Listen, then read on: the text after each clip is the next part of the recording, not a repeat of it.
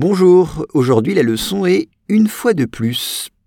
Une fois de plus, cette année, la Station spatiale internationale a dû se détourner pour éviter des débris spatiaux dangereux.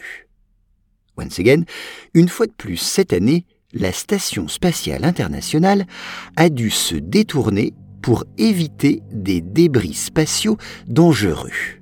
Alors on commence avec « Une fois de plus cette année ». Une fois de plus cette année.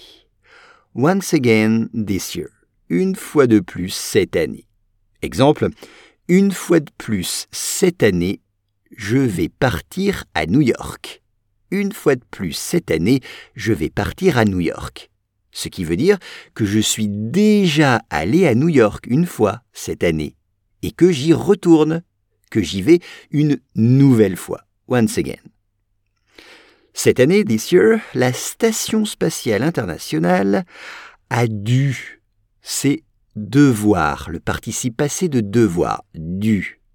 Donc, has had to, elle a dû. Exemple, j'ai dû me lever très tôt pour ne pas rater mon train.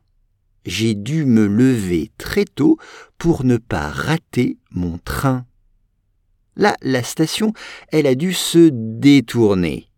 Elle a dû se détourner. Alors, se détourner, c'est changer de direction, changer de trajectoire. C'est ça, se détourner.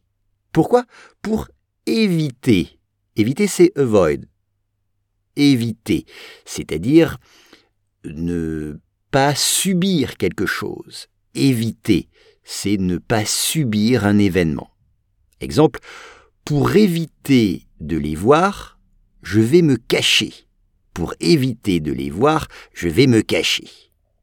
Là, il s'agit d'éviter des débris, donc des morceaux, des débris, des déchets spatiaux de l'espace, dangereux.